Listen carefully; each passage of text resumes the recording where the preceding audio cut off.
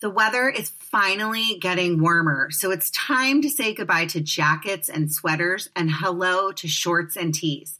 I wanted to update my wardrobe for the long haul without spending a fortune. Luckily, I found Quince. Now I've got a lineup of timeless pieces that keep me looking effortlessly chic year after year, like premium European linen dresses, blouses, and shorts from $30. Washable silk tops, timeless 14-karat gold jewelry, and so much more.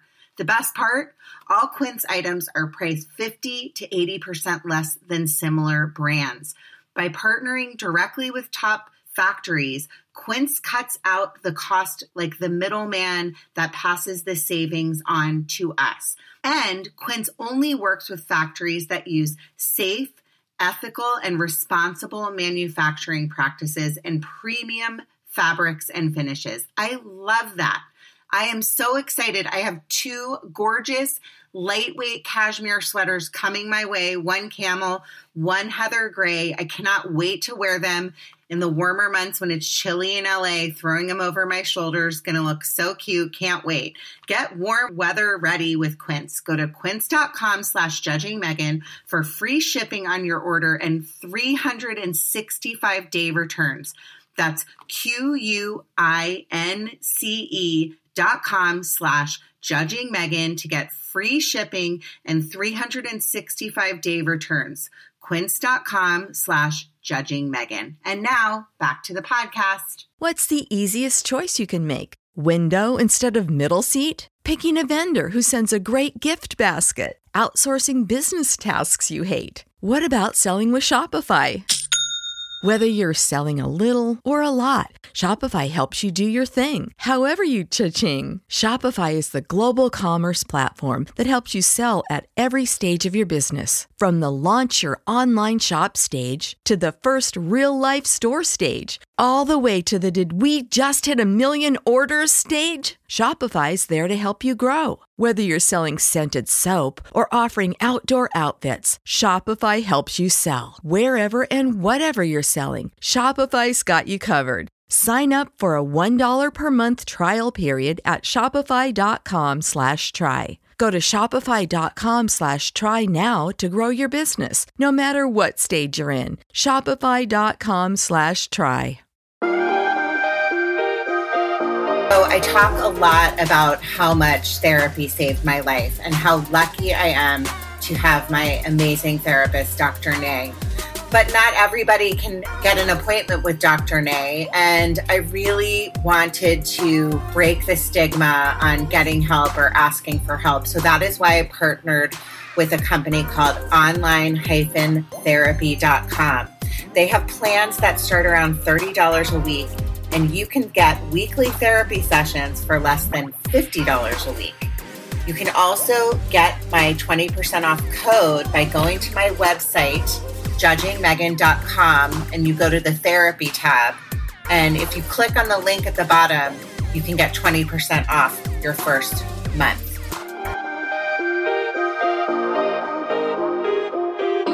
Hey, everyone.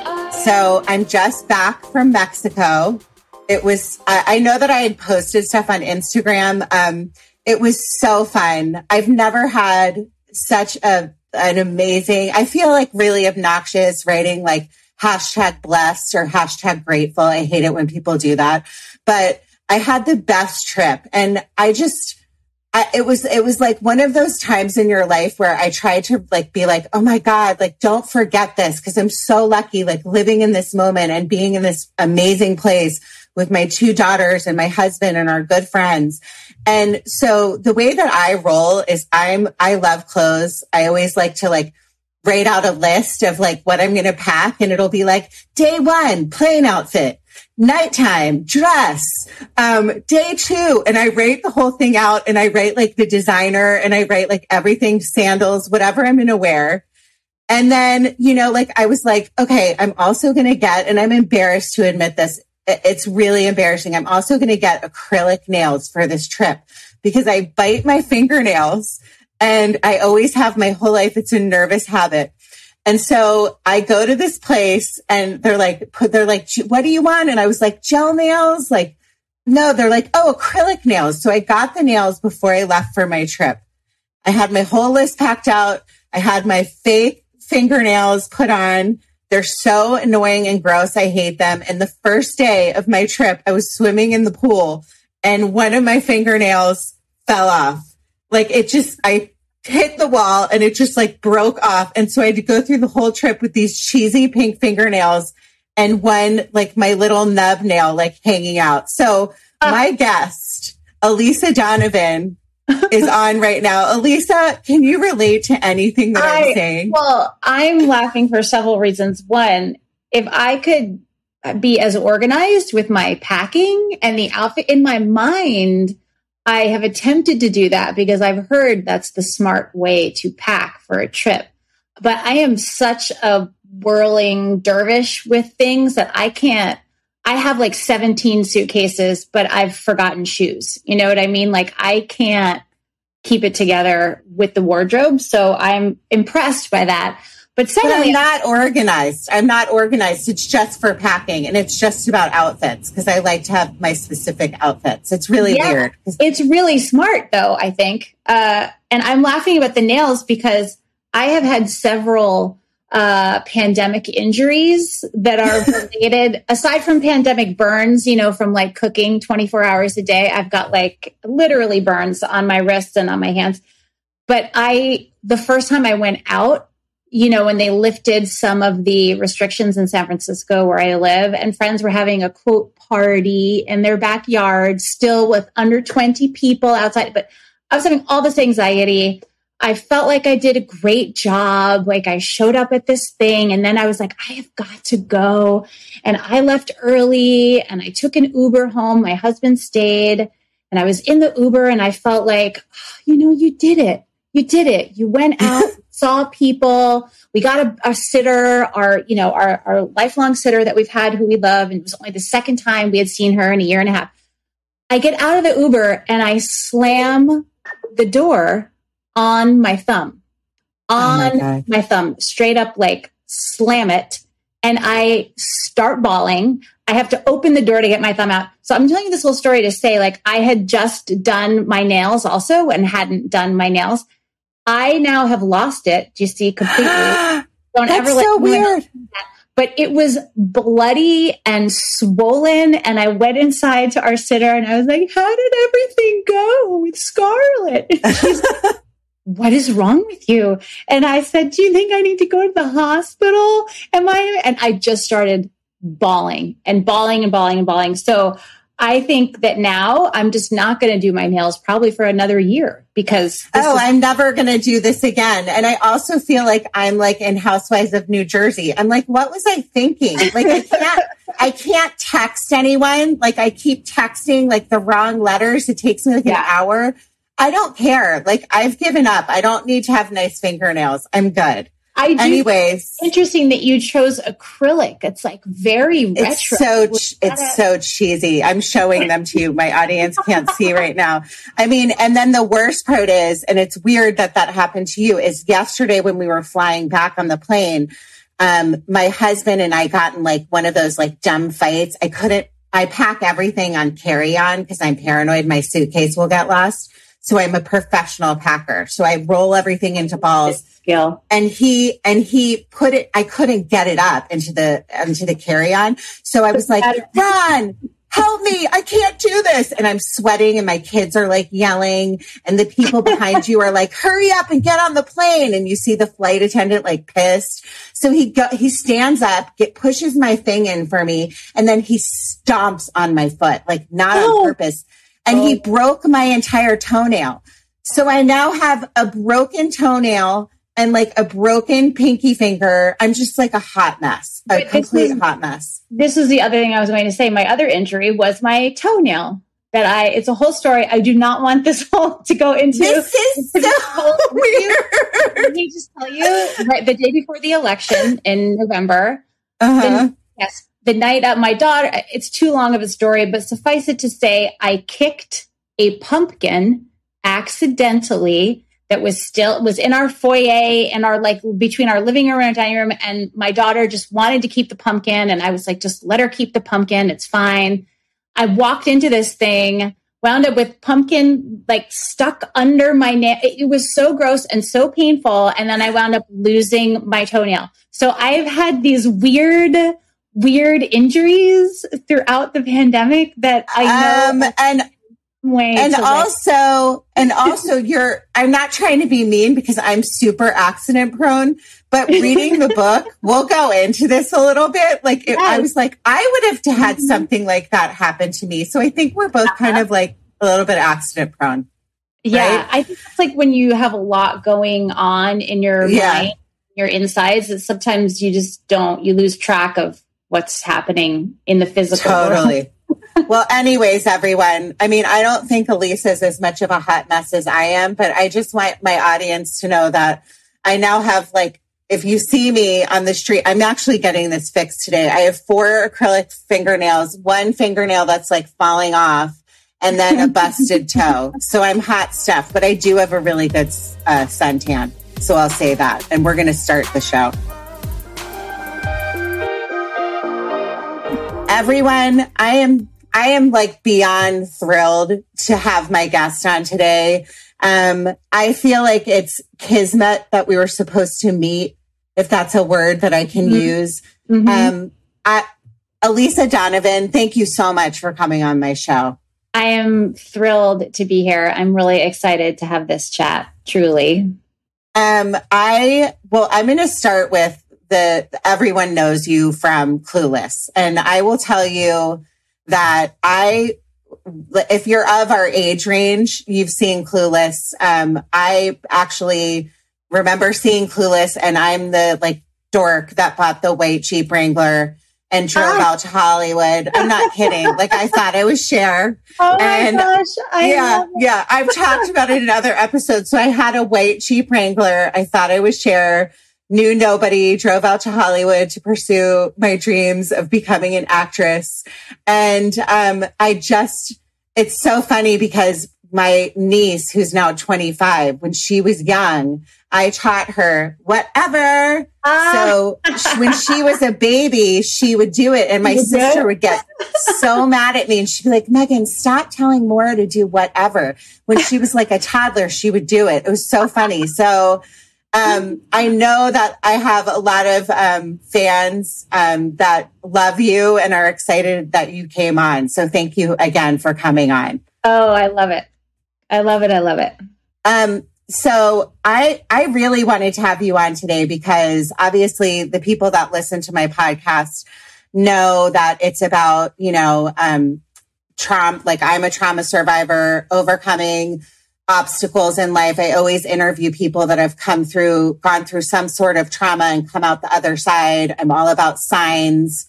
Mm-hmm. I'm like you. I'm about dreams. Yep. And what's funny is I am embarrassed to admit this, but I am a huge Jeff Lewis fan, huge. Oh, I'm doing his show later this week also. Okay, well, I'm coming because I'm obsessed with it. So during the pandemic, I've talked about this before on the podcast. I went through a bad couple of years, and I would go on these walks at 9 a.m. on the Strand. I would just that was my time, and I would just walk the Strand, and I would be this crazy person, laughing hysterically, at Jeff.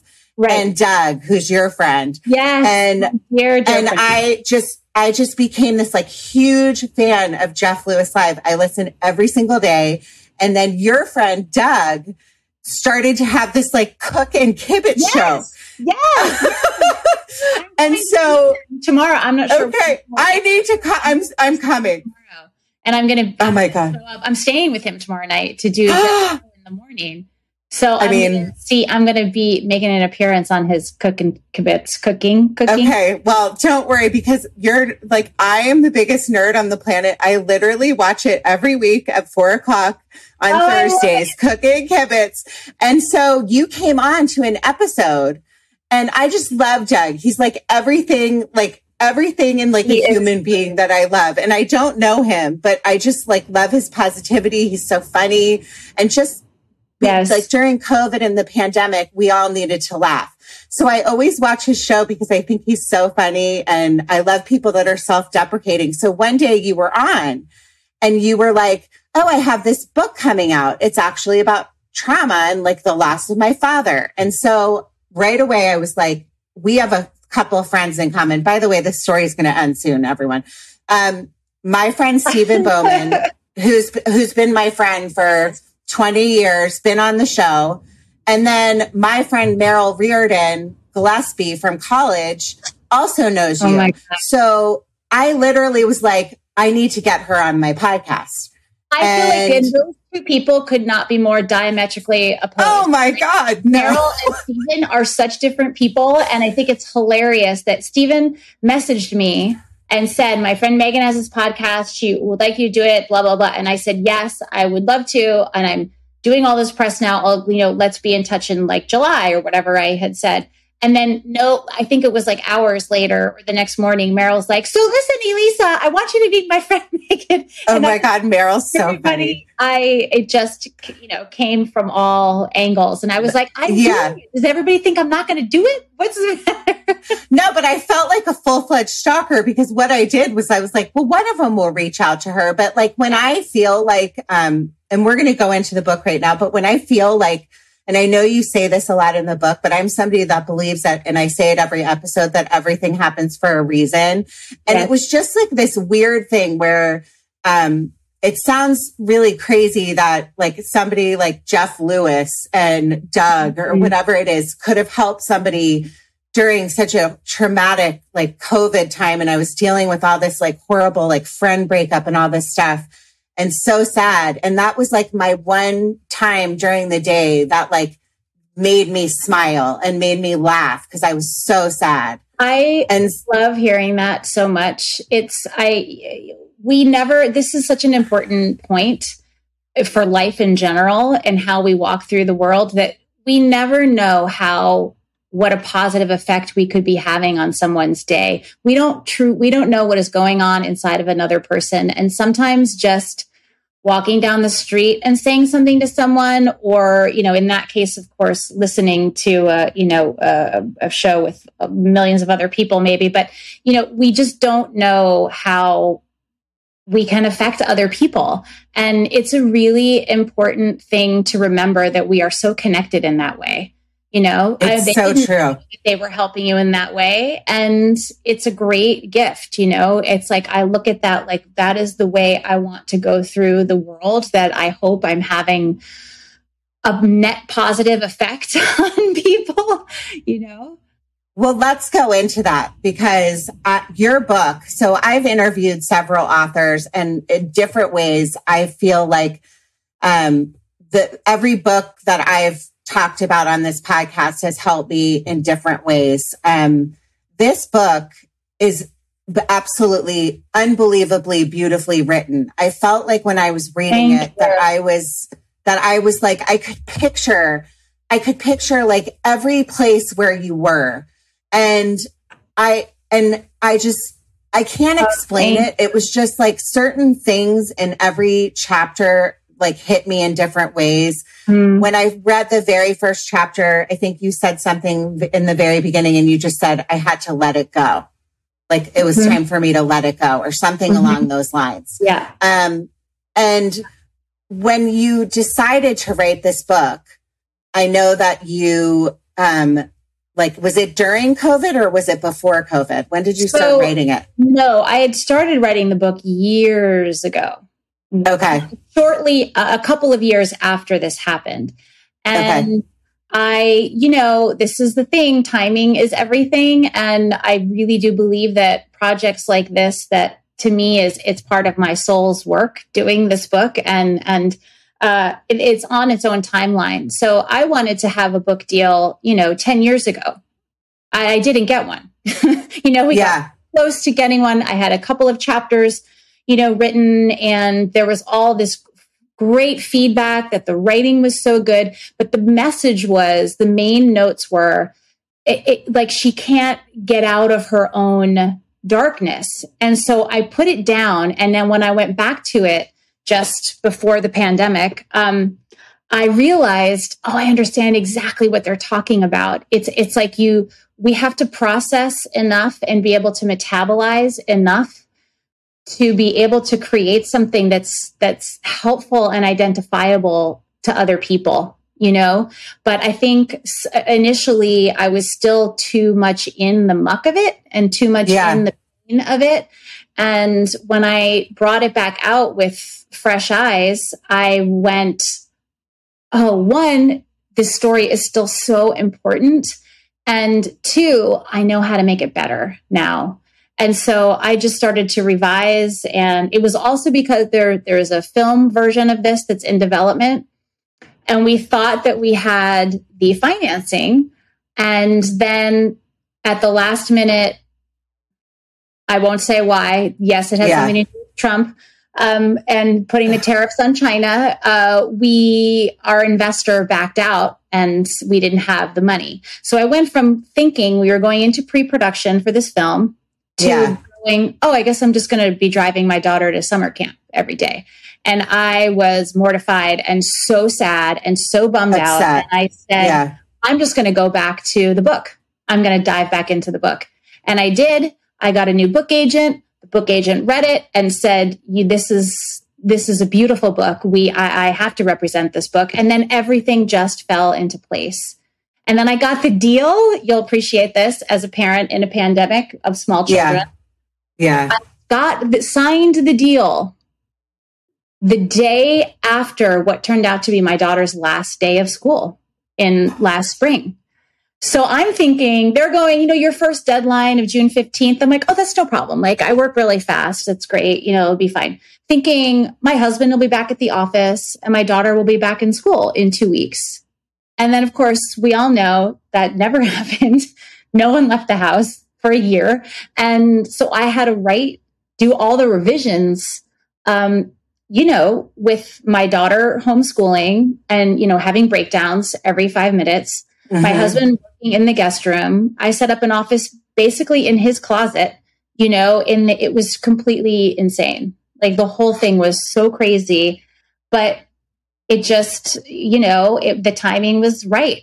Like I was, and it's like, what's interesting. And I wrote notes. And when I tell you, I'm not like a huge reader, I've become a bigger reader, because I have a podcast and I interview people and have to read their books.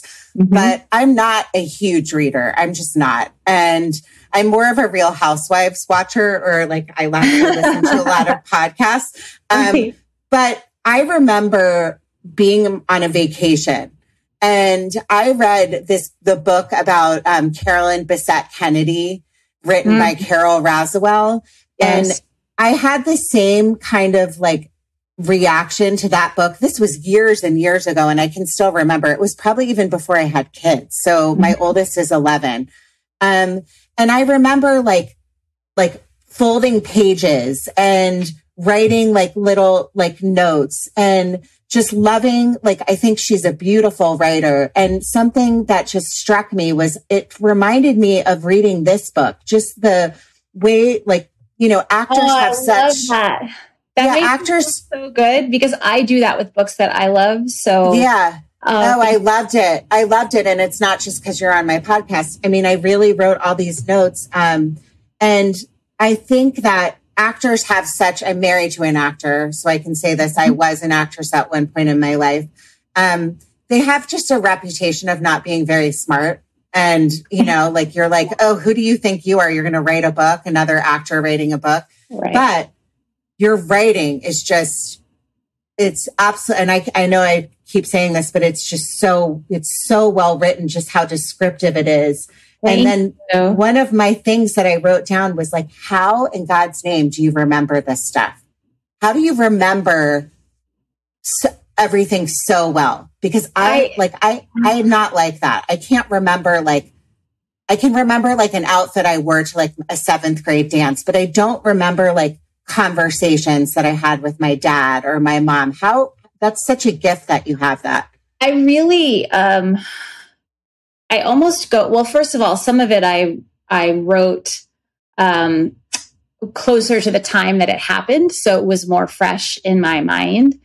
Okay. And I also did it as a play. I did it as a one-woman show, a version of this. And so some of it was because it was more fresh in my mind, but really I think what I do, I almost like go into it's like a meditation, like a zone kind of thing. I'm not meditating by any stretch. Like I'm not sitting here actively meditating, but something happens when I start the writing process that I just get into this. I think it's just a very deep place that I can, that I can just tap into it.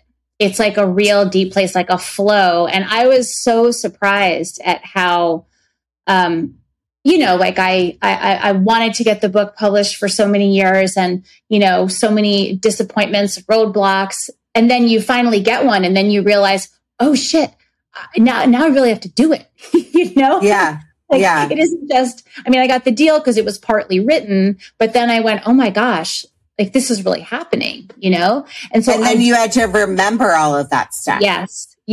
So I was really surprised at how, it just was like a flow. It felt like I was like channeling something, which sounds weird and hocus pocusy, but, that's really what happens. I think, most creative people will say, we talk about the flow, and that's of anybody. If you're a painter, a writer, an actor, a singer, any kind of work that is creative, when you're in that flow, like you just know it, and it's awesome. And it, so I feel like that happened a lot with this book for me. Well, something I loved about the book, so just so everyone knows, I don't want to give away, like I could give away the whole story because I just freshly read it, but your dad passed away when you had been had the worst period of your life where you're, I'm sorry, but your ex-boyfriend was not a nice guy, obviously, the way he broke up with you. Right. Your dad, got cancer and you lost a job all at one period of time. And it's kind of like one of those things in life. I say this all the time. You just never know. Like, why do things happen all at once? Like, how much can one human being handle? Yes. And do you want to kind of go into that? Because it's a big part of the book. It definitely, that's the crux of the whole thing, is that, I went from thinking I understood everything about my life, about where my career was going, excuse me, where my relationship was going, family was stable. And then just systematically, one by one, very quickly, everything was taken away. And I went from this place of thinking, that everything made sense, to having no clue what I was doing, and feeling like any place I tried to grab onto something, there was nothing to hold on to. And I was in somewhat of disbelief for a while, and then in denial about it. And then slowly just, I had to reevaluate my entire life. And so I was also very surprised at how devastated I was at the loss of my dad. I think it's so naive that I thought that at the time, but I felt like I'm an adult. I'm an independent person. I'm a successful human being. Why am I so broken by this? Like, why can I just not get up in the morning? And I just couldn't. And I felt like, where am I? Who am I? And what am I going to do? And I wandered around. I think I said this in the book too, that if you saw me, you would, on the street, I either looked like a crazy homeless person or like this angelic person that was kind of floating around like, hi, everyone. I was out of my body most of the time. And nobody really tells you, sorry to interrupt, how to deal with, my father also was diagnosed with cancer when I was 12 years old. And nobody tells you when you talk about cancer in the diagnosis process that, your life is just not, it's precious. Like, we're not here forever. And I think just picturing you, like, I think you were on Beechwood or something eating chips when you got the phone call from your brother. Yeah. that you were like on a successful TV show, right? A lot of times like actors, actresses in Hollywood are glorified. So you're put up on this pedestal and then you're kind of like, well, I'm untouchable. And then you walk into your apartment and your boyfriend's with some like girl sitting on the sofa. And then all at the same time, your dad is diagnosed. And it's kind of like, well, anybody that has like marbles in their head and any kind of like heart would have been broken. So I think that people deal with grief and cancer, especially like that diagnosis of seeing a big, strong man like your dad. I can relate. When I read it. Yes. My dad was, very successful and took care of his family, was good with money. My mom, I related so much to your mom and how funny she was because my mom was an ex-beauty queen too. Yeah. And just like the pain of in the story talking about, not wanting to go home to deal with what you really had to deal with was to see this big, strong dad that as a little girl, like loved you so much and, and just turn into a sickly human. It's awful.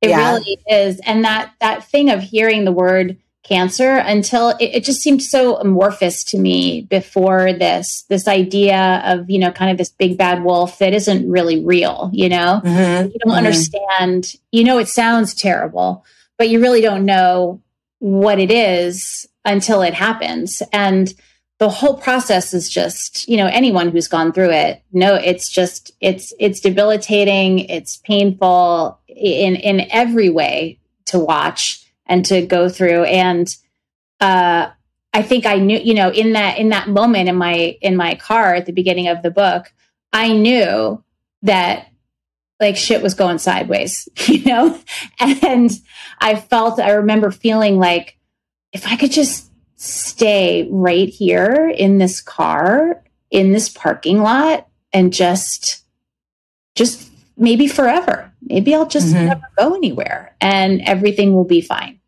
I'll just stay right here. How long can I stay right here to avoid having to actually deal with what's going on? And then to get the news and then what's, flying back and forth and then your friend, dealing with her own or your best friend's father getting cancer at the same time. Crazy. So crazy. And I understood like it's this weird thing where you don't really know how to react to things. Like, yes, I can't even really put it into words. You put it into words way better than I could in the book, but just like, you were like, oh, I'm here to help you. I'm going to do everything that I can to help you get through this. So then I can, right. Yes. Yeah. It like feels like, okay, I'm going to accomplish this because then that means I'm accomplishing something. I'm doing something. And but also this idea that everyone grieves differently and everyone needs different things and responds differently. So, my desire to try to help her, which was very genuine because I love her, but it also was through this filter of me trying to scurry away from my own life, which is not really helpful to another person. If you're doing something that's actively to try to not do something else, like you could just energetically feel that. So I'm sure it felt very overwhelming to her. And, it just, again, every time I tried to avoid it, it just comes back bigger and bigger. It's like a thing they say in AA also about, I think it's in AA, they say it, that if you, if you swallow a feeling, you swallow it whole. And the bigger that you, like, the more you avoid something, the bigger it gets. Or they liken it to like the monsters, like, getting bigger in your closet or something like that. And I think that's really true for any kind of challenge and grief in particular. We just want to avoid it because in our culture, we are conditioned to want shiny, happy things and to be happy and to be successful and to have more and all those things. So we want to avoid pain at all costs. And the great irony is there isn't any way to avoid it. So, we have to go through it. And in one of the reasons I wanted to was so important to me to write this book is I feel like in my going through the grief, when I finally actually allowed myself to step through it all, that's how I came to the other side and have the beautiful life I have now. If I kept sidestepping it, I wouldn't have the appreciation that I have for everything. I wouldn't have the kind of extraordinary relationship that I feel I have with my father now. And, all those things are because I went through these challenges.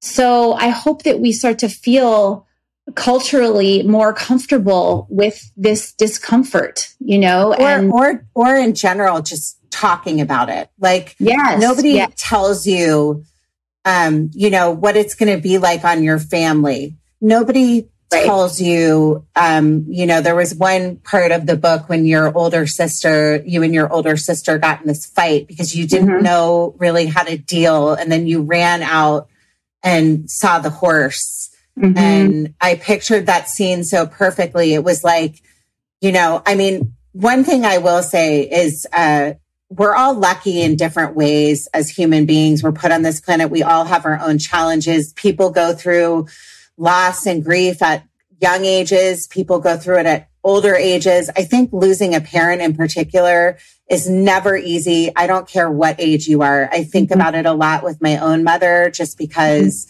I lost my dad so young. And it's just one of those things where I'm terrified of it. And I think about it a lot. But I just think that, nobody tells you like, you're going to have to see your parent suffer. You're going to have to see your parent, like at one point in the book, when he was dying and in hospice, you had to see, and I'm not going to give it away, but it was a really horrible thing to read that you and your sister had to encounter. And I thought to myself, like, well, you're right. Like we celebrate like birth and people coming into the planet and it's like this celebration, but people leave the planet and should be a celebration for us, but there's no manual for all of us left to how to grieve. Like nobody tells us like what to do. And so I think that when you wrote this book and you talk about all the things that you went through, the breakups, the one boyfriend that you had that you kept thinking you were supposed to be with.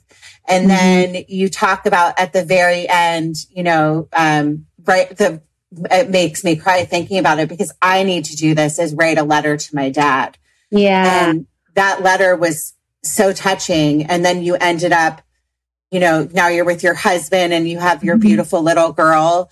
It just really comes full circle. And I was so touched at the end by you saying, well, I had to kind of go through all of this to not care anymore. Like, I'm not afraid to get on an airplane. When it's my time, it's my time. Yes. I just love that. Can you go into that a little bit? Yeah. I feel like, we spend a lot of time fearing these things that we think we don't want. Whether it's, oh, I don't want to be alone. I don't want my relationship to end. Oh, I don't want to lose this job. Oh, I don't, all those things. But, and these kind of random fears in the pandemic, of course, is like a huge thing of this. Like, yes, it's very real.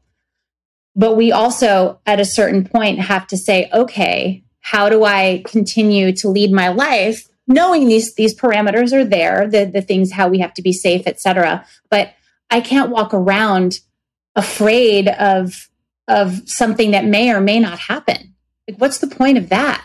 It just robs us of having our experience in life. And I felt like this whole process made me see how much time I had spent, being afraid of various things like, I don't want to go to that party. I'll be uncomfortable and no one will like me. I don't know if I want to do that because I don't know if I can handle that. Or I don't know, do I really want to go all the way here? Or, oh my God, what if there are, terrorists on the airplane? Like all these kind of random things that are ridiculous because I just felt like I learned, I had such a spiritual awakening throughout this process where I really understood the bigger picture.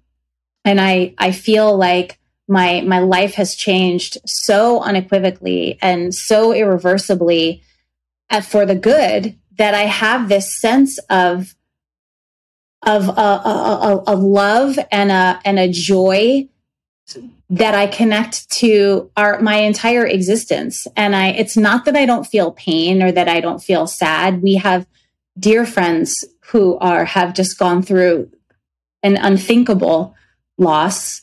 And I feel that so deeply for them. And so it's not that I don't experience pain anymore. It's just that I feel like I understand what it is to be alive, and to be alive is sometimes to experience pain. And it just helps to enhance our lives. And that might sound strange because, again, I'm not saying to avoid, that everything is like hunky dory and bright and shiny. It's actually the contrary. It's like we get it all. Everything's in. We take everything with us, and that's what a fulfilling life is to me. It's not also like, oh gosh, how do I look in these jeans? Oh, did I gain 5 pounds? Oh God, I wish who gives a shit? These things are so minor. Yeah. I mean, it's interesting that you say that because that's something I battle with, being afraid to get on airplanes and all of those things. So when I read that in the book, I was like, you're right. Like, I think that I think COVID in particular really made me be like, stop being afraid to get on an airplane. Stop. Yeah. Just like going through loss recently with my aunt, we had to fly back east and, I looked at her and I said this, I think 2 podcasts ago. I was interviewing Lori, who's an Intuit and has gone through a tremendous amount of loss. And I looked at my aunt, and I'm Irish Catholic. So I know, I read that. So it's like in our tradition is a lot of times we still have open caskets. And I looked at her physical body and I realized like she is gone. She's gone. She's not there. Right. She's not there. And it put me at peace. And then reading your book, just all of the just unbelievable signs. Like, you're very lucky because I don't have these signs from my dad. I think that he is at like a giant cocktail party and like won't leave and give me signs. But then I get these amazing dreams and signs from my best friend that passed away all the time. Oh, and I loved that your mom at one point lost a necklace, and there was a gold necklace with a ruby in it, and she couldn't find it for 8 months. They had been on this trip, and she was like, opened her closet and the necklace flew out. I'm like, yes. Hello. Yes. And these things, like, you can't, you can't, I mean, I suppose you could make them up, but you really can't make them up. I mean, it's those kinds of things happen all the time. And I will say, I think, I touch on this in the book too, that for a period of time, I realized I was shutting it out because it felt like too much. It felt too overwhelming. And then once I realized that, and it was very like a huge part of the healing process of actually letting in whatever wanted to come in. I felt like everything sort of fell away, and my dad could communicate with me. And I had this huge understanding of how thin the veils are between these worlds and the spirit. Like our bodies are one thing. Yes, we're living in a physical body in this life, but there is so much more than just that. And I feel it all the time. I mean, you can imagine, especially in promoting this book, he's all over the place, and I sense him all the time. And now that I've been even more open to it, my grandmother and our friends, I think it's a really subtle shift that if we allow ourselves to really be quiet and really be present, it starts to come in. I don't know how to explain it other than that, really. I believe in it. It does take work, because as people, I think we're just like, oh, that's weird. That's hokey. I don't want to tap into that. I'm not going to think that way. That's so weird. But then when you I think I got to the lowest point of my life in the past 2 years. And I talk a lot about this. And I, like you, kind of got to this point where I'm like, you know what? Like, I don't give a shit what anybody thinks of me anymore. Like, you don't think like I'm cool enough, or I'm this enough, or I have enough this, and I don't care. I would rather live my life. That's why I started this podcast, to try and help other people. And, I like to talk. Some people don't like that, including my husband. But I was like, I'm going to start talking again. I'm going to be creative. I'm supposed to do this. And you're speaking from your soul. Like we talk about the soul's purpose, which might sound hokey, but it's quite real. It's like, you're doing something you're supposed to be doing. And the more you do it and the more practiced you are at it, the more you realize it just reiterates to you that you're doing what you're supposed to be doing. And then the path starts to open up and all the right things continue to happen. It's kind of like The Secret. Like The Secret, which is like not The Secret, but it's true. Like you do things, you try to better yourself as a human. But what my point of that story was, there was one point in the book where you talk about your dog like running up and down the stairs, and you had gone to the psychic, and you were like, should I say hi? And like, I know you're there, or whatever it was. And I thought of myself, and this is not a lie, and I sound like a total weirdo, and I really don't care, but I was walking along the wood chip path where we live, and my sign is a butterfly. So anytime I see butterflies, I think it's my best friend coming to see me. And this butterfly started like flying all around me, and then he landed on a bush, and just stopped, and I started talking to the butterfly. And I was like, I miss you so much. And all these people are like walking by me. And I was like, oh my God, I must look like this total crazy lady. But honestly, when you get to the point where you just don't care anymore, and you realize that it's so much bigger, you just, it's so freeing, right? And so freeing. And nature is a really big way to that I have found that messages like that come through, and animals. I have like a hummingbird is my with my dad. That's your sign? Is that your sign? Yeah. Hummingbird. And we just moved recently. Let me see if he's out there right now. Oh yeah, he's sitting right there. So we just moved, and where I had set up my my whole Zoom setup here, there's a big tree outside the window. I'm like, oh, he's got a buddy. Now there are two of them. But I would always see, as I said, that was always a sign for me. And I set up shop right here at this table. I have this lovely view of this big tree. And as soon as I sit down the first time to do an interview about the book, there's the hummingbird. And those little guys have been out there every time. And, it's just it's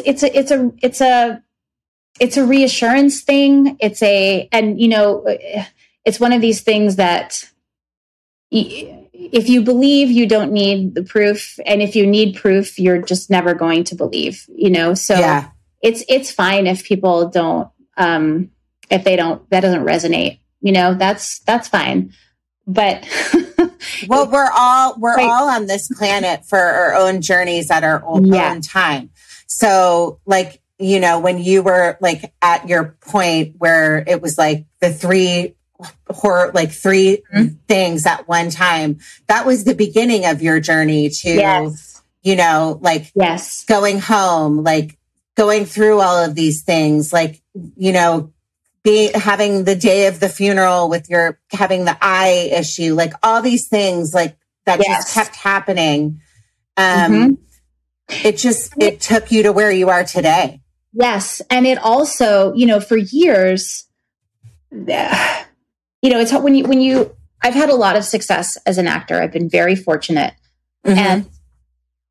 But that doesn't mean that I've always gotten to do the things that I've wanted to do creatively as an artist. So I was always struggling in this way to be taken seriously as a writer or to try to do other kinds of work as an actress. And it was hard to get people to allow me to do that. And I think when I was younger, there was a little bit of kind of kicking and screaming about that, you know, like, why can't I?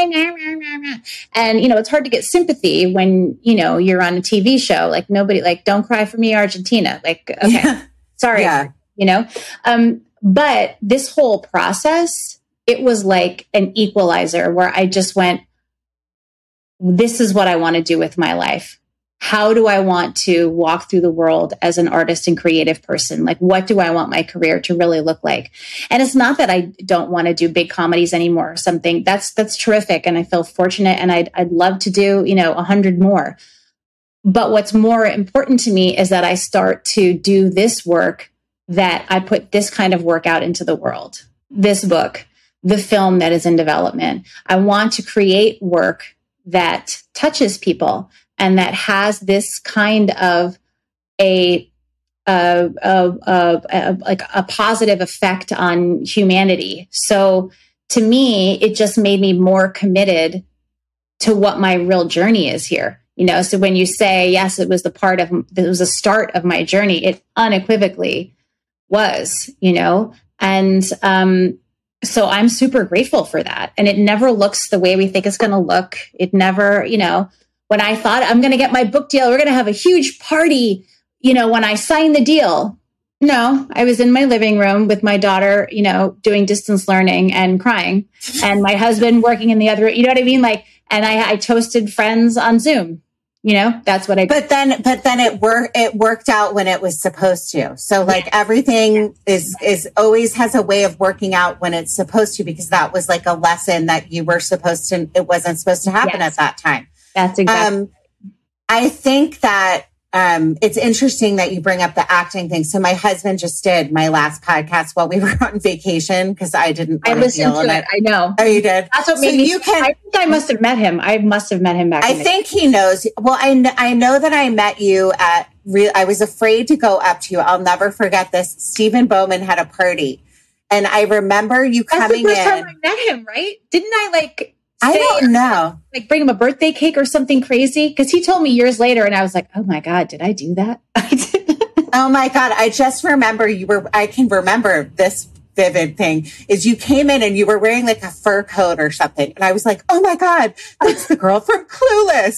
And I had like the connection because of the W with my niece. Oh, and I told, but I think my husband told me he was up for something with you, or you guys knew each other somehow. Yeah, so I feel like we do. I know one of the actresses who was on that show with him, was it called Legacy? Yeah. So there was a girl, an actress called Leah Moreno, I want to say.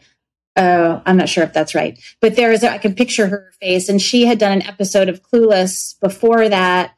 And so then we all would do like events the same, you kind of like weird, you know, community of when you're doing a TV show at the same time. So I feel like I definitely should have, or would have met him at one of those sorts of events, but we're also up for something together. I don't know what it was, but I thought it was interesting when he brought up on that episode, you know, I mean, we're pretty transparent about our relationship, fights, whatever it is, but you know, he's kind of shifted into like being like going into real estate, and it's hard aging in Hollywood and all the things that come with it. And just the way he's evolved as an actor. And I believe that he's still supposed to act too. Yes. And I think that we need to be creative. So we talk about that a lot. When you're a creative person, it means you need to be creative in different ways. So you writing this book was your way of being creative and like sending that art out into the universe. And I think I can't tell you enough, like listeners, if you're listening, if you're grieving right now and you could be in the very beginning stages of it, or you're a year out or wherever you are in the process. I know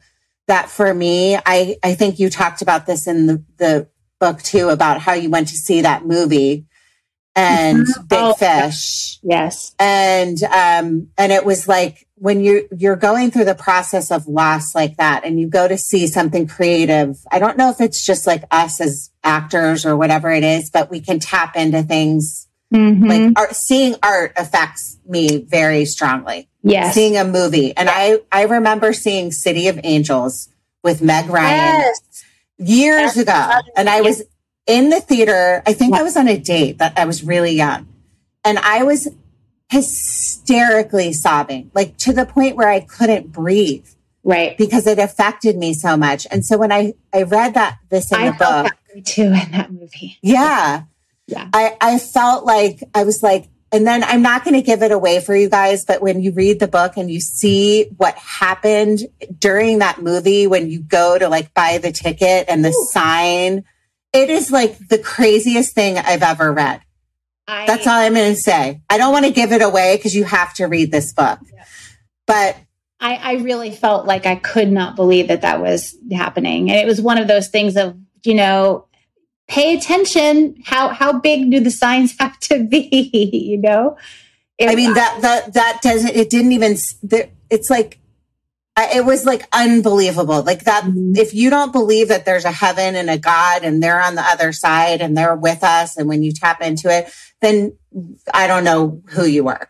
But my point in that long-winded blurb was, wherever you are in your grieving process or healing or trying to tap into like dreams, or wherever you are in this process of like having a parent that's been given the diagnosis of cancer or lost them, you have to read this book, because it's like you read it and you feel like you're in the middle of it. And it's just so beautifully written. And I could picture all the different scenes, and I could picture my own struggles with, when my dad was sick and dying, that I didn't tell him everything I wanted to tell him, and how I wish I would have danced with him in second grade at this dance when he asked me to dance. And I said, no. There's so many things that we all can learn from your book. And I'm emotional as a human, so I'm sorry, but I just thank you. I thank you just like from the bottom of my heart for putting this out. It really, really touched me, and I'm really grateful to you. So thank you. Thank you so much. This is, truly the greatest gift of this book has been people sharing their experiences with me. And it fulfills me so much to hear that, because that's really why I wrote it, and it's so meaningful to me that you share those specific feelings with me. And I just hope that everyone who reads it gets some peace and some comfort, and feels like they can share their stories also. And, because it feels so isolating when we're going through these things, we feel like that, like we're the only ones, and there's just no way out, and there just really is. It just, that you just have to go through. It's like there's no manual, like you said. And also surround yourself with people that are real. Like that's my advice in this life. Like, you talk about meeting your friends out for dinner, and you, in the book, and you say, I'm struggling or I'm sad or something like that. I don't know who those friends were. You didn't kind of go into the whole thing. I'm sure they're great friends, but I thought about how when you really are going through those periods and you need a friend or you need to lean on other people, don't be afraid to lean on people. There are really good people out there. And like I talk about a lot, if you need to talk to somebody, go talk to a therapist. Yes. They're there for a reason. I am a huge proponent of therapy, and I have done it for many years, and it has saved my life prior to this ever even happening to me, this period of time. I'm a huge believer in it. And, the other thing about asking for help and sharing with friends is that oftentimes, most of the time, especially if it's someone who hasn't been through any sort of grief or challenge like this, people don't know what to say, so they don't say anything. Mm-hmm. And really not saying anything is kind of the worst thing to do. People worry, I don't want to bring it up and like make her think about it. When the reality is you're thinking about it all the time. So someone, we want acknowledgement. So you don't have to say the perfect thing. Just say something. You can say, I found it really helpful to say, for people to sometimes just say, I don't know what to say. I really wish I did. Like, I love you. Yeah. For you. I'm here, and, because you can't fix it. No one else can fix it. That's the reality. But every loss is different. Every loss is different. So you never know, like one loss could have been something that touches somebody, but your loss in particular was a very long process of grieving. And, I don't think we ever finished grieving the loss of our loved ones that were part of our souls, I agree. Yeah. In closing, because I don't want to take up I could talk to you forever, but I could talk to you forever too. I know we're going to be like BFFs after this. I wanted to know what you're doing now. Are you acting? Are you going to be in the movie or are you just producing it? I am directing the film and cool. I have written the screenplay. So no, I'm not going to be in it. It's my directorial debut. That's amazing. We are hoping that independent films are labors of love. And so we have a great producing team and several wonderful actors attached. And we're hoping that we will that the financing will come through before the end of the year. And so I'm working on that. I did just shoot something in New York that I'm not supposed to talk about. It's so funny how it's like, you're not supposed to. It's like not that big of a deal, but it was really, really fun. And I certainly will continue acting, but at the moment, I'm definitely focusing on the film. And now that in-person events have started, there'll be a bookstore event at Barnes & Noble in LA that we're scheduling now. So I'm excited to start to do in-person things to promote the book too.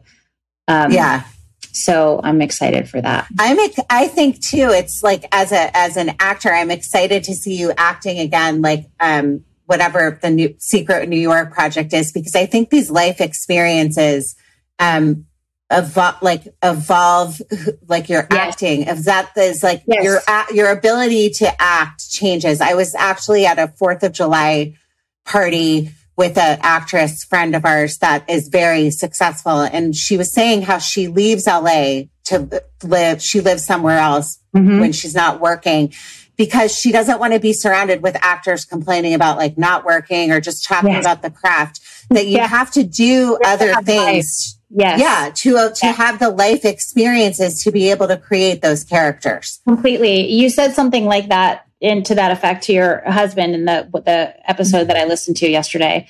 And I think that it is very true. I'm a much better actor today than I was 20 years ago, without doubt, because there is we put a lot of judgment on ourselves, especially as actors. It's like the worst, the worst career path ever. If you want to feel terrible about yourself, become totally.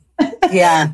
We just get judged all the time, often on very perfunctory things that don't really have anything to do with our ability. But so there's also something that goes along with that sometimes then we internally try to mirror someone else or do something that we think is the way to get a role. And, now when I've gone through so much of life, I'm so present that I feel like all the kind of muck is gone. So there's a real, just kind of power and groundedness and I think that's what happens as we get older, which is so ironic that Hollywood doesn't really like to celebrate aging when that's actually where the real goods are. I feel like though it's getting a little bit better. Hearing that you're directing, it's hard. That's amazing. That's amazing. It's hard to get the financing. We want to support women directors. Well, let's see. Do we really want to support women directors? So it's been an interesting road, but yes, I do believe that it is getting better, but we have to constantly keep the train moving. I agree. Well, in closing, I just want to tell you again, if you're listening, you guys, I can't say you guys anymore. I was told not to say that. If you're listening, everyone, Josh, one of my best friends told me that. I really am begging you. I'm pleading with you to go get this book because it helped me. I needed to read it at that exact moment. I needed to ugly cry on the plane. And Elisa, I think you're an amazing, amazing person. And I'm not kidding. I want you to be my new BFF. And I'm just so grateful. So thank you for coming on my podcast. Thank you so much. I have loved every second of this. And I am so thrilled that you are doing this podcast at all. Thank you. Will you tell Doug that I love him? I will. I'm going to see him tomorrow. I'll tell him. I follow him on Instagram, and Jeff. Tell them I love them both. The best. They're I actually, really quickly, this is how nerdy I am. I called into the show. Oh yeah. I love it. No, I'm embarrassed. I set Jeff up with my friend Evan. Oh, you did? Over, they know who I am because I set up Jeff with my friend Evan. And then it was this whole thing that Jeff and Evan had a date. And then Evan is very private. He didn't want to be have it. So anyway, that's how I still can't believe. I still can't believe I did that. But in closing, thank you so much. In closing,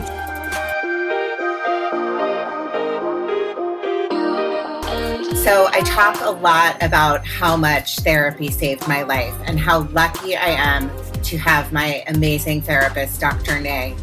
But not everybody can get an appointment with Dr. Nay. And I really wanted to break the stigma on getting help or asking for help. So that is why I partnered with a company called online-therapy.com. They have plans that start around $30 a week, and you can get weekly therapy sessions for less than $50 a week. You can also get my 20% off code by going to my website, judgingmegan.com, and you go to the therapy tab. And if you click on the link at the bottom, you can get 20% off your first month.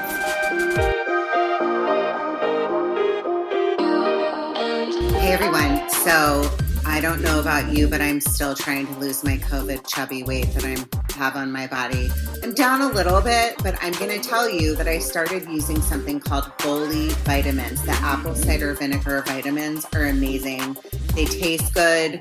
I feel like I'm doing good things for my body, getting that apple cider vinegar in my body that everybody says is so good for you. And I am down a little bit of my COVID weight. So I'm not going to say it's because of the vitamins, but it can't hurt. It can only help. So if you go to my website, judgingmegan.com, and you look for the deals tab, you can get a deal on Goli vitamins, Goli vitamins. And I swear by the taste of the apple cider vinegar vitamins.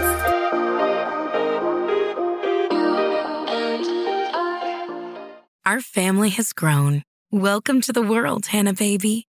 Introducing a new collection, Hannah Soft, made with Tencel. It's so breathable, with stretchy comfort for all of baby's first moments.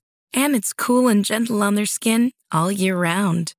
Entrusted Hannah quality for your most precious gift.